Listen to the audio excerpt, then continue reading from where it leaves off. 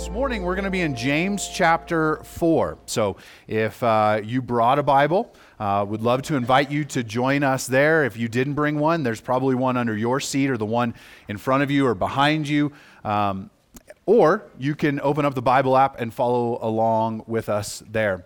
Now, last week when we were in James, Dustin was finishing up chapter 3, and we talked about there are two kinds of wisdom. There is true wisdom from above, and there is false wisdom from this world. And if you want the true wisdom from above, what do you have to do? Okay, hold on. All right, we'll try this again. I get sometimes preachers ask questions and we don't actually want answers. And then sometimes we ask them and we do, and it's kind of hard to know. So I want you to respond on this one, okay? If we want the true wisdom that comes from above, we need to ask, right? We need to ask. So how do we know if we have that true wisdom from above? Well, James told us last week that it will reveal itself in our actions and in our humility. And so what James is going to do in chapter 4 is he's going to continue with this idea of contrasting things from God and things from the world. We're going to move away from wisdom, but he's going to kind of carry with this theme of this contrast as we look in chapter 4. So here's what I'd like to do. I'd like to just read our passage for today all together. I'm going to read the whole thing, and then we'll break it down into three parts this morning. So I'm going to start in James chapter 4, starting in verse 1. And here's what he says.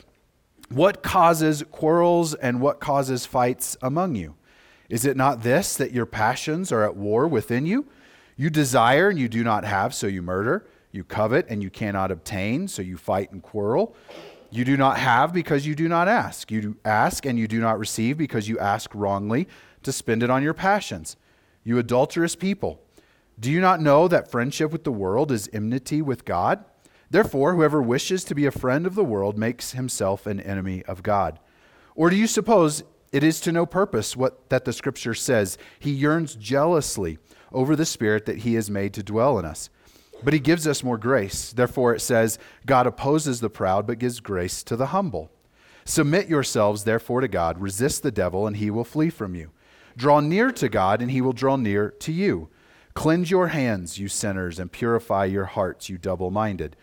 Be wretched and mourn and weep. Let your laughter be turned to mourning and your joy to gloom. Humble yourselves before the Lord, and he will exalt you. Do not speak evil against one another, brothers. The one who speaks against a brother or judges his brother speaks evil against the law and judges the law. But if you judge the law, you are not a doer of the law, but a judge. There is only one lawgiver and judge, he who is able to save and to destroy. But who are you to judge your neighbor? So, kind of seems like a little downer. James is getting on his audience here. And I think what would be helpful if maybe we just refresh our memories about some of the things that James has taught thus far in his letter and some of the things that are really important to him. And so, as we can tell just by even reading this passage, that the churches that James is writing to, they're dealing with some problems. We know a few details about what some of those problems are. We don't have all the answers, but it's not hard for us to understand that people, communities, and churches can deal with problems. And here's what it ultimately boils down to for James. Are you in or are you out? That's really what it boils down to for James. Are you in or are you out? And that idea comes from two places, really. One of them is what his own half-brother Jesus taught. Jesus said this in Luke 11:23. Whoever is not with me is against me, and whoever does not gather with me scatters. So you're either in or you're out. Which one is it?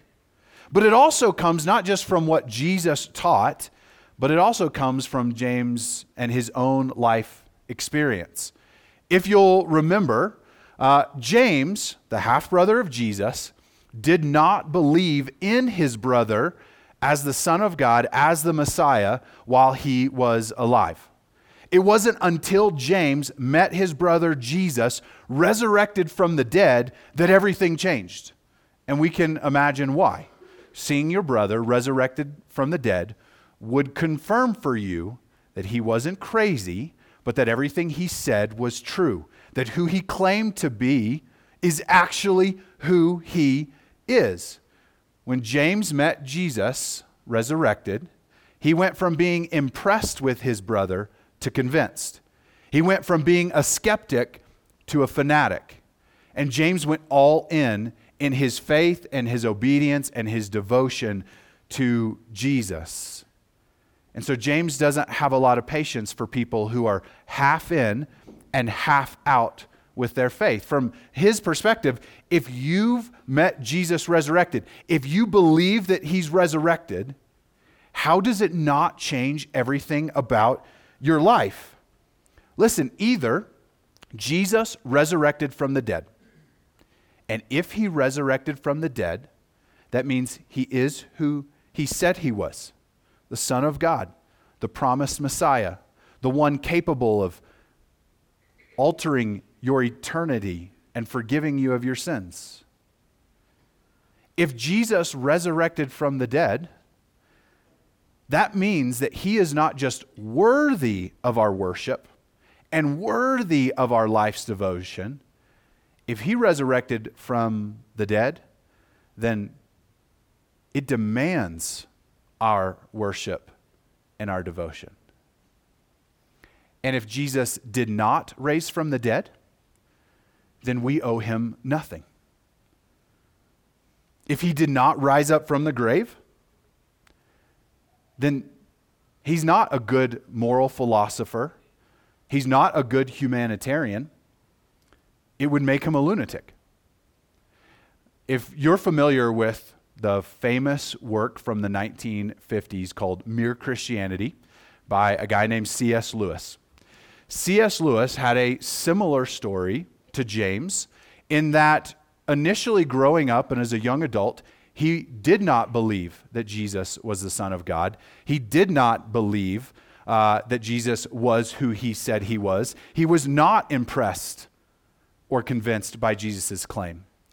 And it really wasn't until one of C.S. Lewis's friends, a guy by the name of J.R. Tolkien, who wrote Lord of the Rings, actually helped lead C.S. Lewis to faith in Jesus, that for C.S. Lewis, his whole mindset and worldview went through a radical transformation. And he started realizing that if Jesus really rose from the dead, it should change everything about us and how we see Jesus. But that the resurrection leaves us little options for what to do with Jesus. Here's what he writes in his famous book, Mere Christianity, about this very idea of kind of wavering on what we think about Jesus. He says this: I am trying here to prevent anyone saying the really foolish thing that people often say about him, about Jesus. That I'm ready to accept Jesus as a great moral teacher, but I don't accept his claim to be God. That is the one thing we must not say. A man who is merely a man and said the sort of things Jesus said would not be a great moral teacher. He would either be a lunatic on the level with the man who says he is a poached egg, or else he would be the devil of hell. You must make your choice. Either this man was and is the Son of God, or else a madman or something worse. You can shut him up for a fool. You can spit at him and kill him as a demon, or you can fall at his feet and call him Lord and God.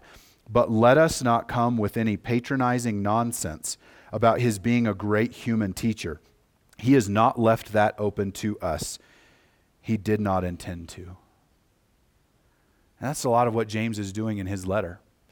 Is he's making this strong, emotional, sometimes exaggerating points to show us how the truth of the gospel and the resurrection of Jesus forces us to make some decisions.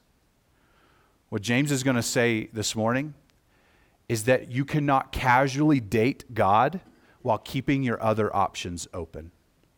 So here's what I want to do. I want to break down that passage in chapter 4 into 3 parts today: the problem, the cause or causes, and the solution.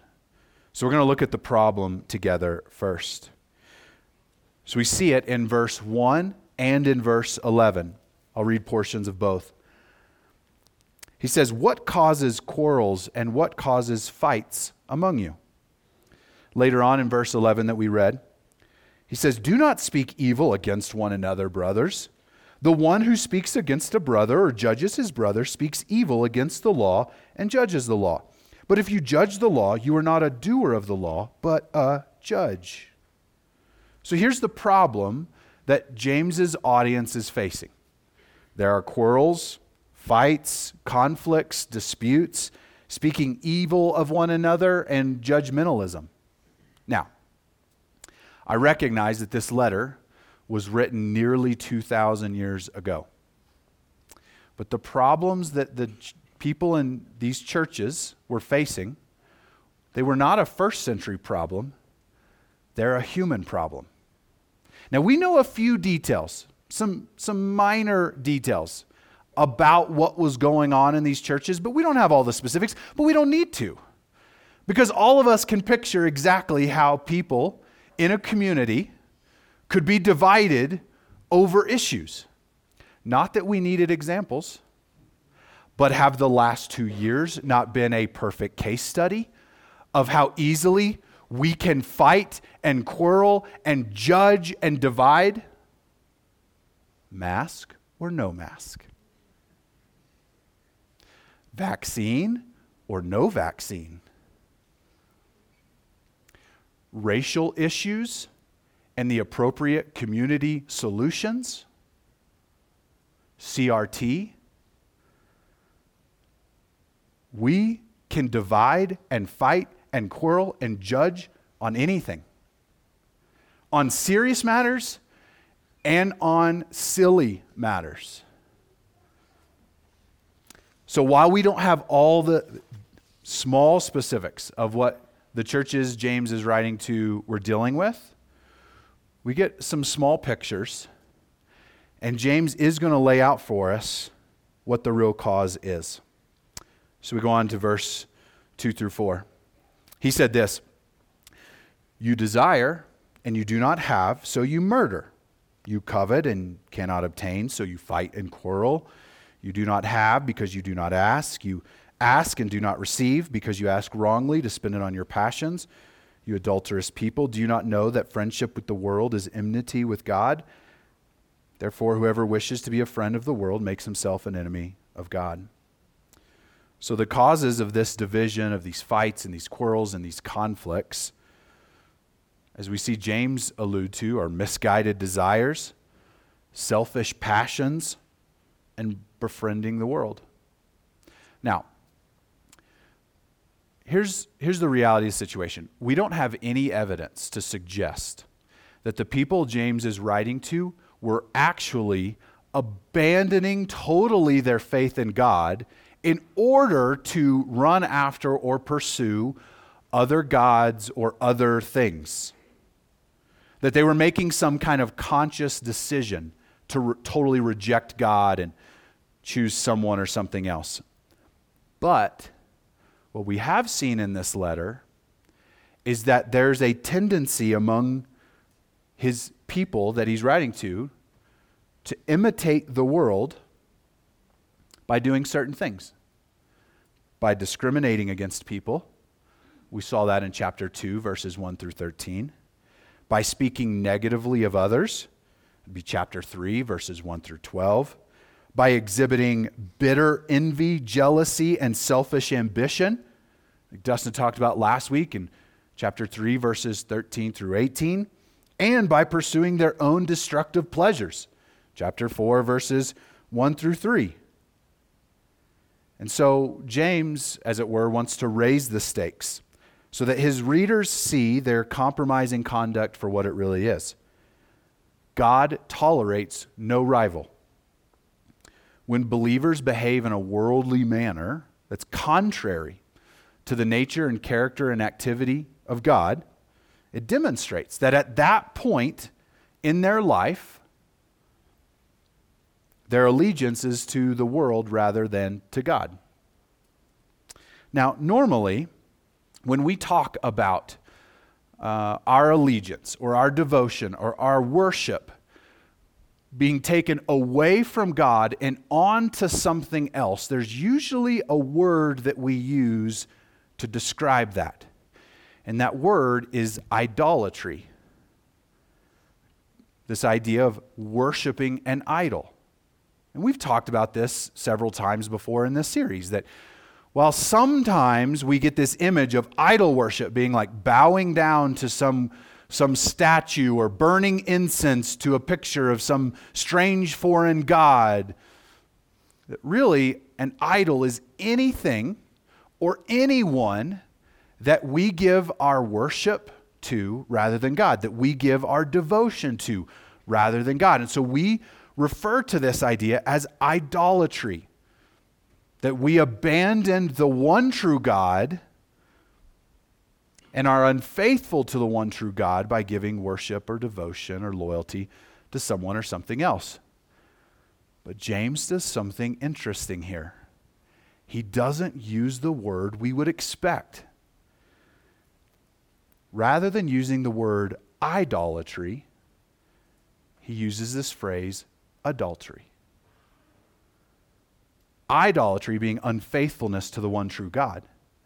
Adultery being unfaithfulness to the one to whom you've pledged your life. James is taking an Old Testament idea to teach this concept of unfaithfulness to God. If you're familiar with a lot of the prophets in the Old Testament, they love to use this imagery to communicate our unfaithfulness to God. God's people have entered into a covenant relationship with God himself. Just like a married couple enters into a covenant relationship with one another. We, as God's people, have entered into a covenant relationship with God. We're in a spiritual, cosmic marriage with the creator of the universe. And when we stray, our idolatry is essentially adultery. We're being unfaithful to the one with whom we've entered into a covenant promise and relationship. And so what James is teaching us is that the greatest cause of division within God's people is that some of them have begun committing adultery. They have started to flirt with the world. They said they were all in their covenant relationship with God, but then they start flirting with or entertaining thoughts of or testing the waters of a new relationship. A relationship with the promises and with the enticements and with the things that this world says it has to offer. So then James will give us the solution in 7 and the first part of verse 8. Submit yourselves, therefore, to God. Resist the devil, and he will flee from you. Draw near to God, and he will draw near to you. So the solution, resist the devil and his temptations to stray. Draw near to God. So resist the temptation to cheat and renew your promise and commitment to God. Okay. This sounds good, right? Okay. That's the answer, James. Just resist the temptation and draw near to God. That sounds very religious. How does that actually work? Like, how do we actually do this? I hope most of us in this room would say, I want to resist the temptation to stray from my relationship with God, and I want to draw near to him. But what does that actually look like? Fortunately, James will help us. So in the second part of verse 8 and then through verse 10. Cleanse your hands, you sinners. Purify your hearts, you double-minded. Be wretched and mourn and weep. Let your laughter be turned to mourning and your joy to gloom. Humble yourselves before the Lord, and he will exalt you. Probably not the kind of encouraging instructions we were hoping for. Like, all right, I was looking for some relationship advice, James, in my relationship with God, and you're a downer. That's kind of what it feels like, right?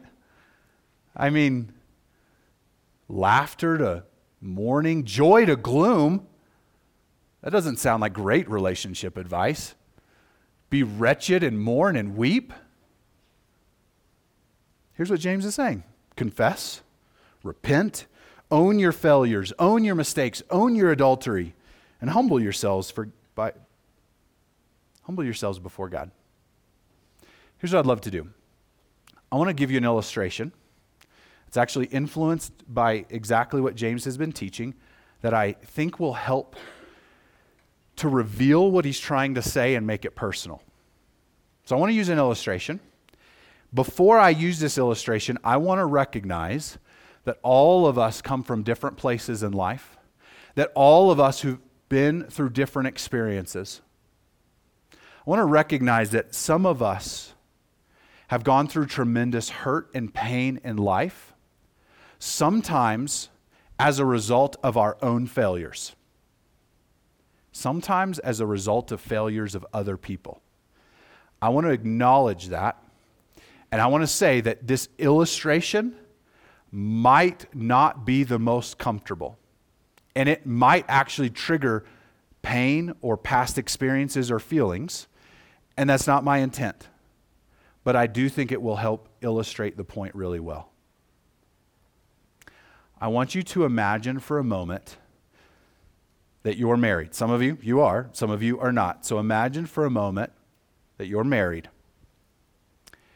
And you have just been caught flirting with someone who is not your spouse. It has just been revealed that you had started entertaining thoughts of someone else. That you were just exposed, testing the waters of another relationship. What would be the appropriate response if that were true?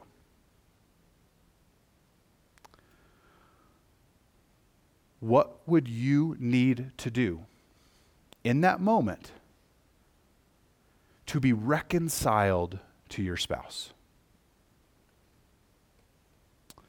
Well, the exact things that James just told us to do.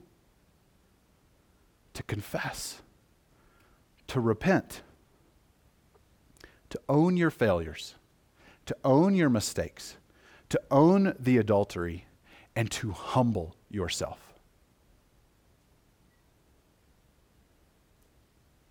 Just what would be the appropriate response if we had made that kind of mistake in our marriage and it was exposed?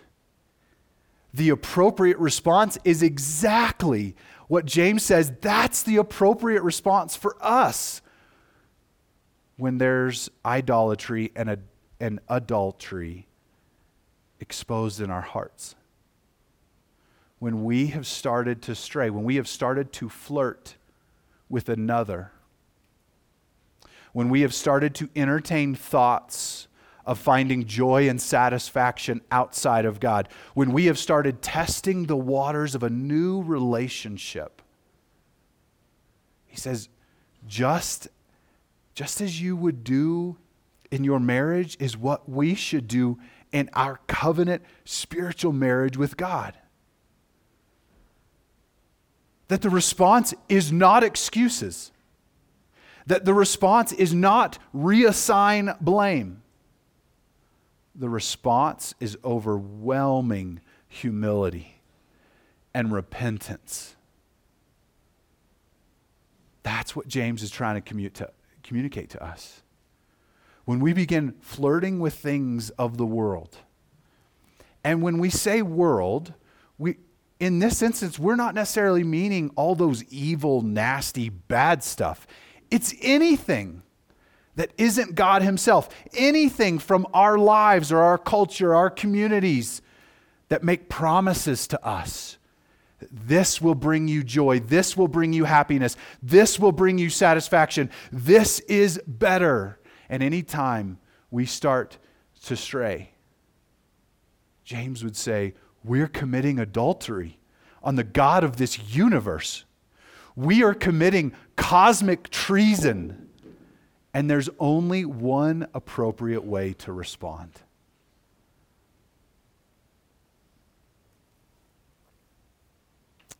So what do we do? How is it even possible? Because if we're honest in here, we have strayed a lot. I guess there's not one of us in this room that would be comfortable if all of our thoughts were exposed on this screen for everyone else to see.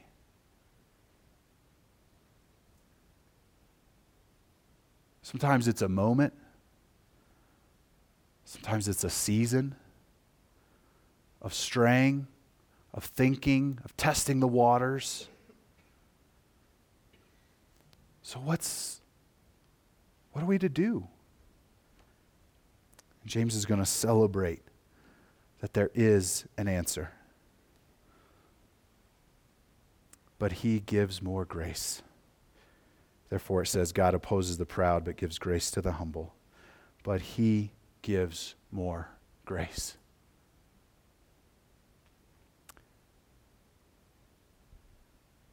That Jesus, the one whom we cheated on, said, I will take your filth, I will take your sin, I will take those things that stain your life and your past, I'll take them. And in response, I'll give you my purity. Because I've never strayed, but I'll give you my purity. It says that he who had no sin became sin so that we might become the righteousness of God. He took our unfaithfulness upon himself and gave us his faithfulness and his purity. It's an act of grace. On the cross, he said, I'll take every part of the punishment and the shame and the guilt that comes from your straying. I'll take it on myself. It was an act of grace. And then James tells us, but it doesn't stop there because he just keeps giving more grace. He didn't just give grace on the cross.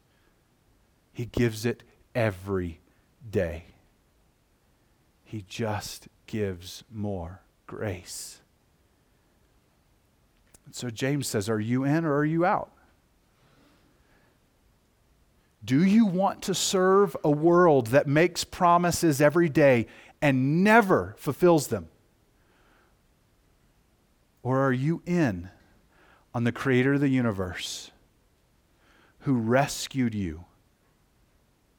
The Bible says that while we were still sinners, Christ died for the ungodly. We were in the midst of committing adultery when Jesus said, I'll die for you.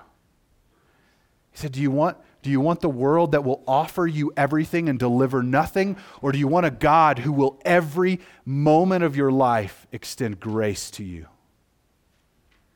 James says you have to choose. You can't stand in the middle. You don't get to date God while keeping your other options open. Are you in or are you out? Let's pray.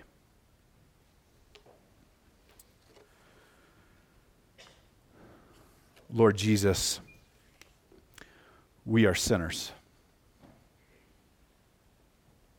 We have all gone astray. We all fall so short of your glory and your holiness. We stray on a daily basis. Sometimes on a moment-by-moment basis. Most of us strayed already this morning by trying to find joy and satisfaction in someone or something other than you. And we are so humbled by your grace because we don't deserve it.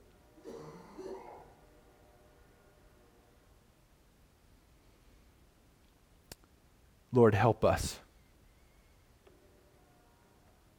Help us to live out the truth of the gospel and the calling you've placed on our lives.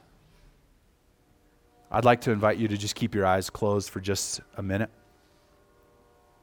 Every week, we have a moment and an opportunity of response, an opportunity for us to respond to the call of the gospel, an opportunity to respond to what we've just heard. And so we're giving you this gift of this moment to respond. Before anything else happens today, before you got to worry about lunch or work or afternoon plans, in this moment, you have this gift to think and to respond. So we want to invite you to respond whatever way is appropriate. Perhaps you want to stay in your seats in just an attitude of prayer. Maybe you want to get on your knees in humility before the Lord to do what James called us to do, to confess and to repent and to be humble. Maybe as Dustin and the team lead us in worship, the best way for you to respond is to stand and to celebrate that He gives more grace. In the back, we have the communion table. And that bread and that cup represent what Jesus did on the cross to extend that grace to us. That cup represents His blood that washes us clean. That though we were like scarlet in our sin, like the juice in that cup, He makes us white as the snow that was just falling outside. And that bread represents His body, which was broken for us because of how much He loves us. And so the cup and the bread is available for you in the back. And so we want to give you this moment to respond, however the Lord may lead, however may be most appropriate for you in this moment. Lord, we are humbled before you. We confess our sin. We repent. Lord, we need your grace because we can't do this on our own. And in humility and in celebration and in worship and honor, we respond to you this morning.